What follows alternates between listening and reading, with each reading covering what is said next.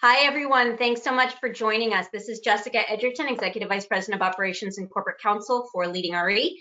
I am excited to have Eric Stegman here. He is the CEO of Tribus and was a realtor before reaching the age of 20. So he has been in the business a long time and knows it well. While loving his days in real estate, he knew there was a larger opportunity to build a technology-oriented brokerage. In 2004, he created River City Real Estate, which quickly became the largest independent brokerage in the St. Louis area. There, he oversaw the development of numerous real estate technology breakthroughs that were well ahead of their time.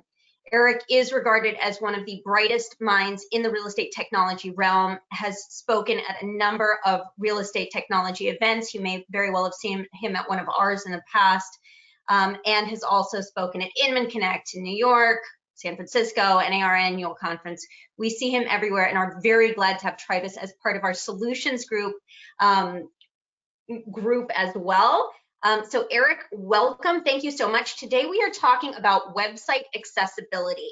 ADA website accessibility issues have been around for a long time for our industry. In my NAR days, we heard about them quite regularly. Historically, website accessibility has come under the umbrella of the Americans with Disabilities Act, which protects people with disabilities from dealing with public-facing businesses that are inaccessible to them. So under the ADA, if you have a public-facing business, you are required to take reasonable measures to make it accessible to people with disabilities. Now, once the internet came online, that was originally seen as a bricks and mortar, have a ramp, make sure that people in wheelchairs are able to navigate your aisles, things like that. Then along comes the internet, and there was, for a number of years, a lack of clarity as to whether the ADA applied to public-facing websites. Are websites a place of public do public accessibility laws apply to websites? The answer really now is pretty much yes across the board. There's a little bit of haziness in some circuits, but the recommendation, 100%, I've never talked to an attorney that would say, no, don't worry about your public-facing website, right? So this is an important issue. Why are we talking about it right now, given that we've been hearing about it for years? First of all, we're all kind of still sheltering in place and opening back up to the public. There's a lot of transition right now in our industry. This is a great time to be looking at your websites. Any changes that you are making, we're becoming a much more website-focused industry. This is a great time to be looking at accessibility for your website. Number two, and more immediate, there has been a rash of accessibility letters sent by one law firm that have been hitting folks in Florida. We suspect that right now it's in Florida. It will probably be spreading across the country. That's usually the way these folks work. But these letters are not your typical ADA demand letters. In the past, ADA demand letters have said, hey, I have a client with a disability. Your website is not accessible to my client. You need to take remedial measures and you need to pay my attorney's fees. Dozens, if not hundreds, of brokerages in Florida have recently got a similar letter saying, hey, your website is not accessible. This time, instead of the ADA, they're invoking fair housing laws. So why does that make a difference? First of all, it probably means that there's going to have to be some litigation around this, more attorney's fees. Bless my colleagues in the attorney's realm. But another, I won't use the word alarming, but thing for us to watch is under the Americans with Disabilities Act, plaintiffs do not have the right to receive monetary damages. They get remedial measures, so you have to fix your website and you have to pay their lawyer. Same things apply under fair housing, but under fair housing, there's also the chance that a court, if it's taken all the way to court, can hand down punitive damages as well. So plaintiffs are actually able to receive monetary damages under a fair housing legal scheme. So all of that being said, even under these fair housing laws, the remedial measures that are probably going to be need to be taken are likely the same. And that means that you need to know what to do when you receive one of these letters, and you need to be talking to your web provider. In comes Eric and Tribus. So one of the things that we would like to talk to you today about, Eric, is what you are seeing from a technology standpoint. Let's take a step back and talk about what accessibility actually means. I think a lot of people don't have a clear view on what you would do to make your website accessible, and what we should be doing today, tomorrow, and going forward. So Eric, what does website accessibility actually mean from a technical standpoint? Well, I mean, it's a collection of a number of different things that need to be done on the website to make it visible or accessible or allowing the person to interact on the website, depending on what their potential handicap might be. And so from that perspective, it can range from things such as making your website usable with just a keyboard. So for example, some people, can't interact with a mouse. They can only use a keyboard, or in other cases, if the person might be blind, it might mean making your website able to work with a Braille reader. And if you haven't seen videos of a Braille reader, an amazing piece of technology that somebody built a number of years ago to make the blind be able to use the internet and get the same information that we get. It's a little thing that sits in front of the computer, and as you imagine Braille works, it actually changes the little knobs for the Braille as the person reads across each one of the lines of your website. Really, definitely check out a YouTube video of how these things work. Very great piece of technology to allow the blind to be into the internet age. And so that could be one of them. People have visual impairments that aren't necessarily blind, but maybe they can't read your website unless there's a high contrast between the text and the back of the website, or the background of the website. So there's a number of these different things, and it's not really just one thing. It's actually a whole suite of items. And I would tell people the best way to start thinking about this is that there's a consortium of people that write the standards for how websites work, or how HTML got adopted actually, and websites initially came into being. The W3 Consortium is what it's called. And they have a standard called WCAG that talks about accessibility. And they change this guideline on a regular basis to update it with new standards to help more people out. And the current standard is either 2 or 2.1 for that standard. So I would definitely encourage people, if you really want to read up on this topic, to go and Google WCAG 2 or 2.1 and read up on the numerous items. The ones I've listed are just a few out of 30, 40, 50 of these things that your website should be focused on. So if, in addition to looking at WCAG 2.0, which I think is a good idea, but I don't know how many people are going to have time to do a deep dive into it. It's heavy duty stuff.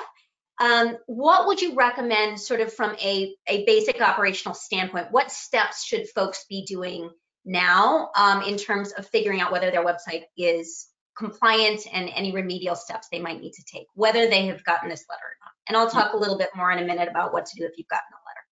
So, I think there's a number of things here, and I want to start by saying good accessibility of your website is not just a legal protection issue. It's also just good business as a whole, because you may or may not know this, but between 5 and 8% of all online users use some accessibility setting in their browsers or on their phones. And it can be as basic as text sizing. So, if you don't need accommodations to use a browser, you may have just accidentally increased the size of the text on your browser at some point, and then all of a sudden you wonder why all the text on websites are giant. But that actually is one of the accessible items certainly in a list that you should pay attention to is, if you increase the size of text, because as folks age, you can't read the 4-point font anymore, so you want to increase that size to be able to read what's on the page a little bit better, and so you want to increase that. Now, a lot of websites, and I see this a lot in real estate, when you increase the size of the text, particularly on IDX pages, it ends up what we refer to in the web space as blowing out the website. So what ends up happening is the text actually goes off the page where you can no longer read it.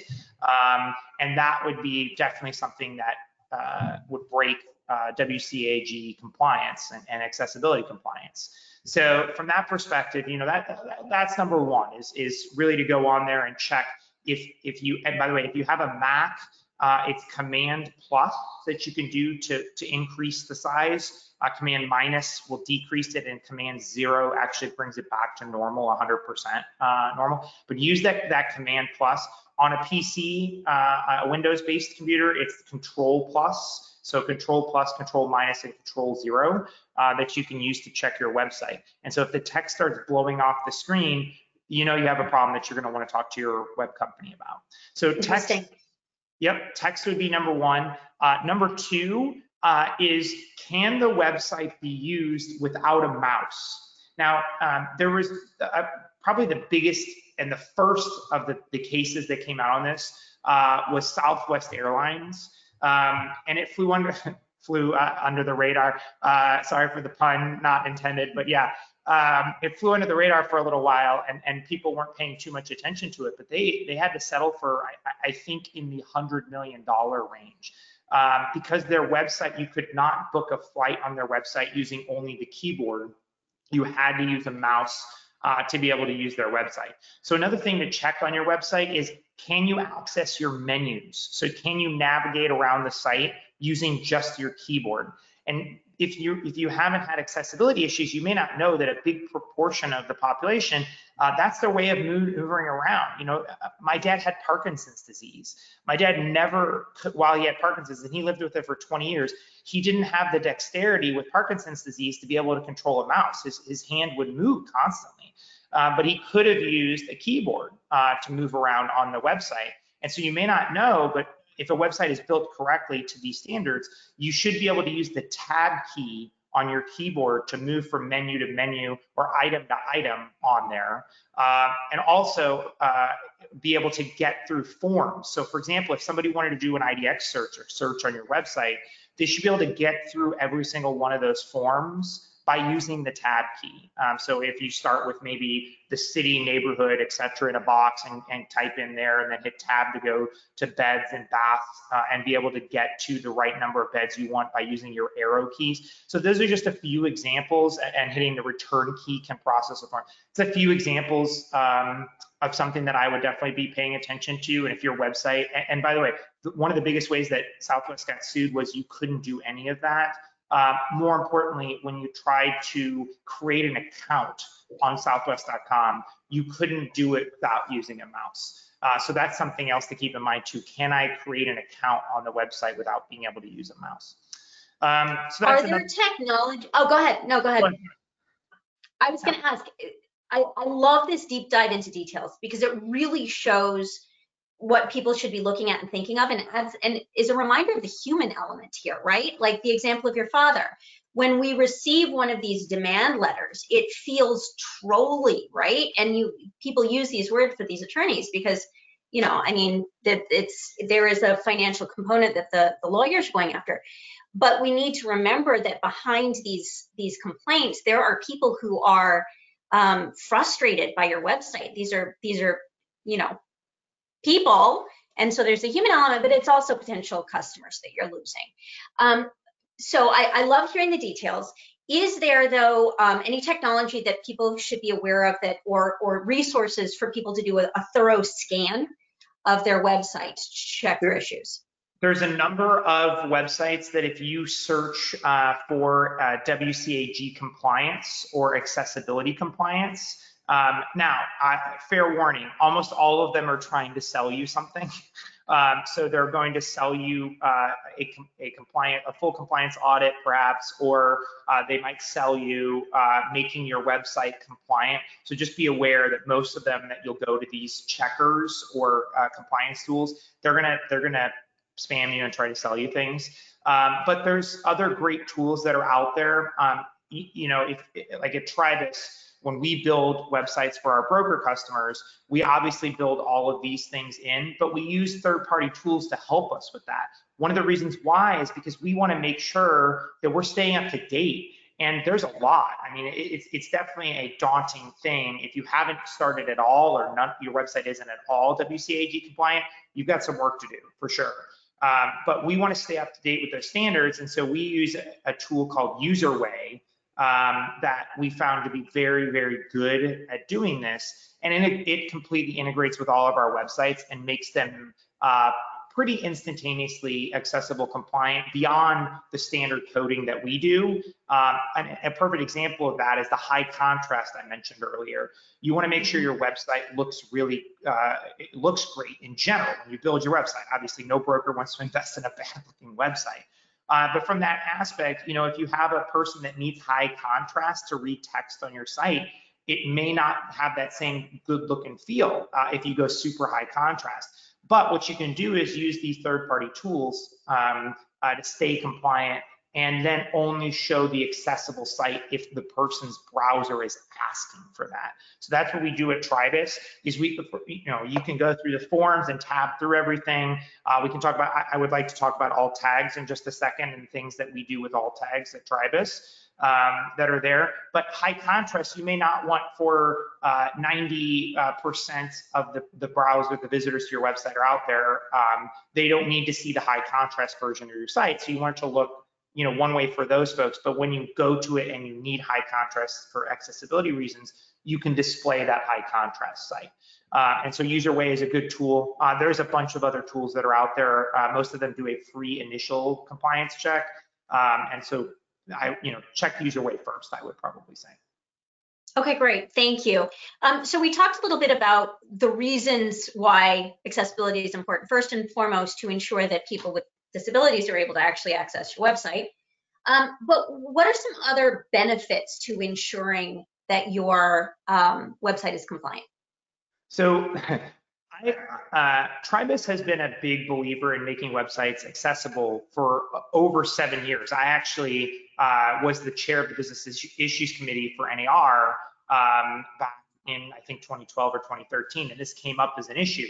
But the reason why I got into it initially wasn't necessarily from the accessibility side. I stumbled into that being A, good business, B, good just in general to be a business in your community and help people out that have accessibility. But the reason I stumbled into it initially was because it's actually good for your search engine optimization. Yeah. So it actually helps your site rank higher if your site is accessible, and that's actually getting even more so right now. So Google actually just made an update that actually checks your usability of your website, and it looks at these certain standards that are out there. Excuse me. And if your site meets those standards, your site can get ranked higher.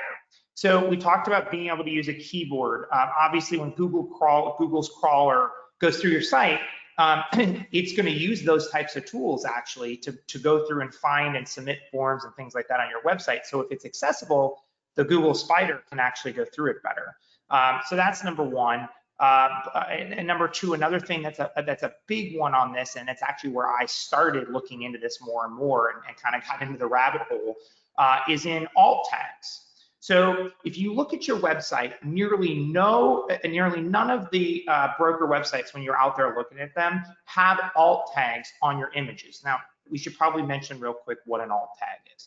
So when you add a image to your website, and this goes for any image you add to your website, the code that makes that image show up, and we won't get too geeky here, but the code that makes that image show up, you can actually add additional attributes to that image that are not necessarily visible to a consumer, but may be visible. If you've ever moused over an image before and you see the little box pop up that says what the image is, there's a chance that that is coming from that alt tag.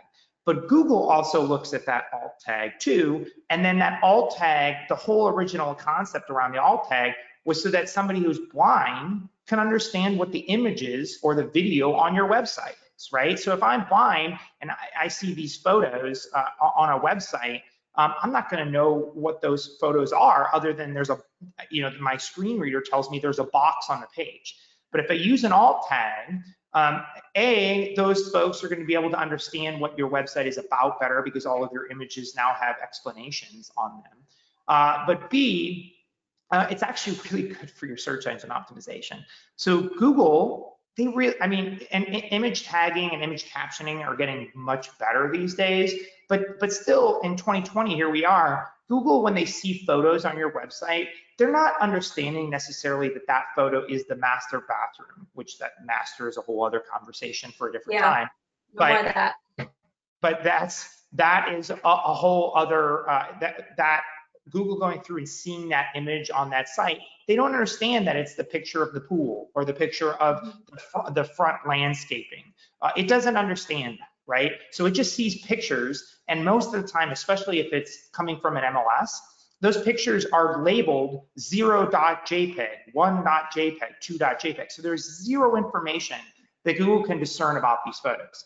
But adding that alt text is a way to tell Google, hey, this is the kitchen, this is the bedroom, this is the whatever it happens to be. And it shouldn't just be for your images that are IDX, and we'll talk about an arrangement Tribus has set up that, is for a great company that will help you with this in just a second. But you should also do it for every image on your website. So for example, roster images, and I'm gonna give away an SEO tidbit to all of our competitors here, but when we add roster images, so your agent's names, Eric Stegeman, on your website, very few, if any, of our competitors add the alt text on that image that says, hey, this is a picture of Eric Stegeman, realtor in blankety blank city. But there's a great SEO tool that you can use right there to help that page rank higher, but at the same time making your website accessible so that if a blind person goes to the website, they know that these are pictures of these realtors that are there. But going back to the IDX piece of this, so you may be sitting there thinking, and I certainly did 5-7 years ago when I first got into this, well, there's no way we can put alt text on IDX images because there's just too many of them, number one. Number two is, how am I gonna go through? Am I gonna pay somebody to go through and look at all these photos and make alt text? It's unfortunate the MLSs are not providing this, and I would have my call to action here is to have MLSs work on this and maybe require captions. But as a secondary option, Tribus made a deal with a company called Respi that you may have heard of before, and they actually use computer vision to look at images and then tag those images with what's in them. Now, they can tag it as, a kitchen, pool, front yard, and they can even go beyond that to talk about it's an updated kitchen, etc. But for the basic level of having these alt tags on there, they'll have that ability. If you get a website through Tribus, you'll have that ability to get those captions on there on every single image from the MLS and any image that you upload to your website. Really cool. Thank you. Okay, so we want to keep this to 30 minutes. So we've got about 7 minutes left. If anybody has any questions, please enter them into the text box. I do want to mention a couple of things beyond the technical side, more on the legal side that you can be doing as well. Eric, you mentioned it as well. Your website should have an accessibility message. Very often that can appear where your privacy policy and DMCA policy and all the other policies that you have, a little link on every accessible tip from every page of your website that says accessibility. And all that is a statement that says, if you are having trouble navigating our website due to an accessibility issue, please, here is what you can do, and have a contact number, have an email number. Ensure, by the way, also that this message is accessible, is readable, is high contrast, right? So that at least, now there's no, people will, that's not a guarantee that you won't get one of these demand letters, but it is a showing that you are taking steps and that you do care. You can, if you're looking for templated language, look at what Leading RE has on our website there. It's a very simple message. You can also, NAR, for any members of NAR, they have offered as well sort of friendly cribbing of their accessibility notice, which is actually more robust than ours. It's got quite a bit of good information there. So take a look at nar.com's, or I guess it's now nar.realtors. Website for some templated language. I also want to mention, if you have received one of these demand letters, either under the ADA or under Fair Housing, the most important first thing to do is do not ignore it. People are tempted, these do feel spammy, don't ignore those letters. Make sure that you talk to your attorney, and make sure that your attorney is aware also that there are actually scam letters out there. There are fraudulent letters out there, and that this is actually coming from a licensed lawyer. Next thing to do an audit of your website, and do a comparison on the issues that are on your website. Anything that does come up, compare those to what's in the letter. Eric, other information or other recommendations if somebody does receive one of these letters? Yeah, I mean, you said take it seriously. That's first and foremost. But I would also just check your website. Every time these letters, whether it's for accessibility or anything in the past, a lot of them they just kind of get blasted out. And in this case, the letters that I've seen that have been out there are fairly detailed, but sometimes they make mistakes. And so, you can definitely look at that and say, hey, I looked at my website and it is accessible, or it did do these things that that the letter said that it didn't do. So I would definitely look at that. But also, I think you just call your web vendor, call your website vendor, and immediately, regardless of if you get a letter or not. I think it's a good opportunity for everybody to talk to their web vendor and ask the questions. What are you doing to make me accessible, number one? What protections are in our agreement if I get one of these letters? That's a whole other thing that we really didn't talk about, is checking your agreement with your vendor to say, if we do get a letter like this, who's responsible for payment? Who's responsible? Is there an indemnification clause to making your website compliant on this? So I would check with that. But also, do you remember the Showtime rotisserie, the Ronco Showtime rotisserie that was a late night, one of those infomercial things with the group? Do you remember this, Jessica? No. Okay, well, Ron Popeil, the infamous infomercial guy that made the pocket fisherman and the hair in a can and all this other stuff, kind of his last hurrah was the Showtime rotisserie cooker. And the whole thing on there, and you'll see where I'm going with this in a second, I promise. But the whole thing was that you could put your turkey or your chicken in this rotisserie cooker, and it was kind of like a slow cooker. You put it in there, and then his line was, you set it and forget it, right? And the thing with real estate and all technology in real estate, but particularly with this, is it is not, absolutely not a set it and forget it model. You cannot say, oh, is my website accessible? Yep, okay, and I'm done. The accessibility checklists and the rules for this stuff changes frequently. So you need to be doing, what I always recommend is a quarterly audit of your website. Hey, is everything working? By the way, not even talking about accessibility, just checking your website to make sure pages haven't broken or content still makes sense. There may be a lot of content on brokers' websites right now that doesn't make a lot of sense after COVID-19 that you should be checking on really quarterly, if not more often. But this gives you one more item to put in that quarterly checklist to say, hey, can I still do everything on my website that makes it accessible? So I would definitely put that in your quarterly meetings that you have with your website vendor, and just check up and say, hey, have you done anything recently to make sure we stay compliant? Fantastic. Fantastic. I'm seeing a few comments come in saying, yeah, we got a letter, we got a letter. Yeah, get in touch, make sure that this is not put in a drawer, and then do respond to that letter. I mean, with your advice of your own counsel, I'm not licensed in all 50 states, but make sure that you are responding saying, we received your letter and we are taking this issue seriously. The threat with this particular new Florida manifestation is you're not compliant, this is a fair housing violation, and they attach the complaint as an additional just 1-2 punch. So, whether or not there's, how empty these threats are, we have yet to see. The scheme from the attorney standpoint, and again, this is not diminishing the issue itself. We should be accessible from a human standpoint, from a business standpoint.